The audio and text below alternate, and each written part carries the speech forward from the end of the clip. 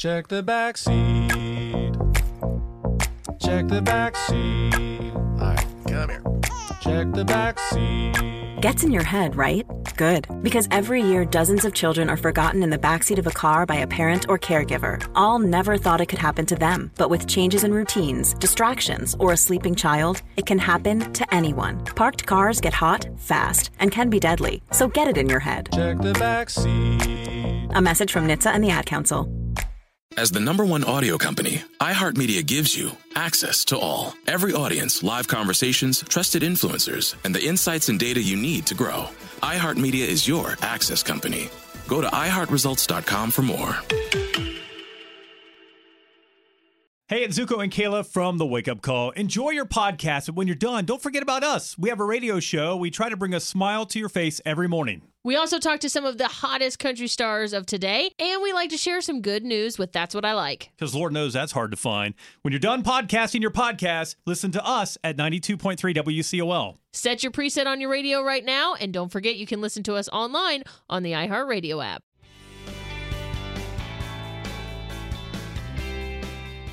Good morning.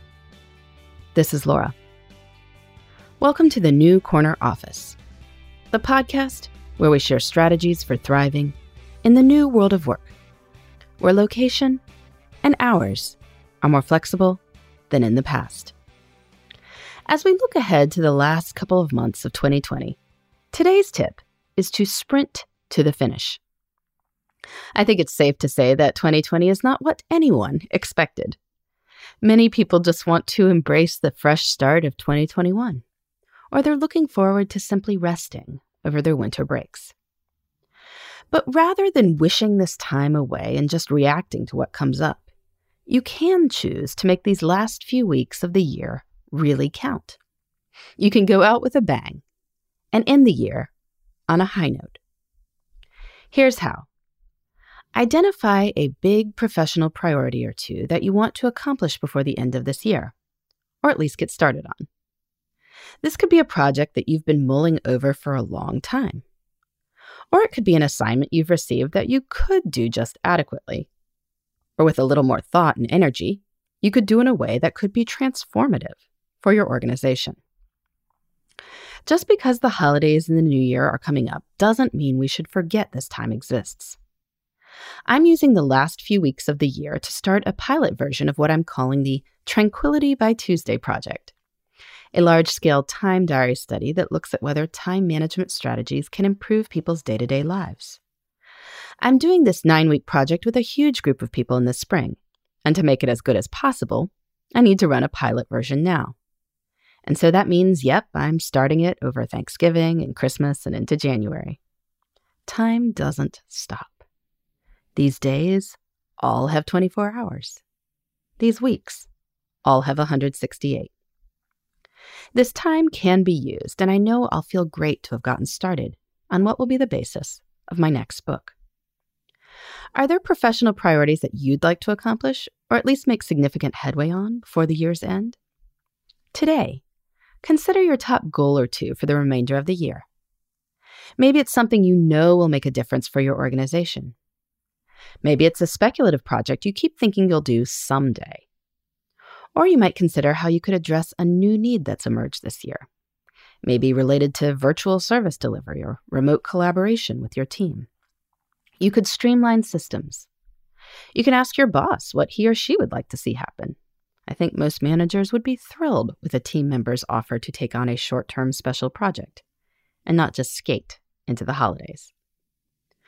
With an important project identified, you will be able to make the most of the remaining time in 2020, which is still real time.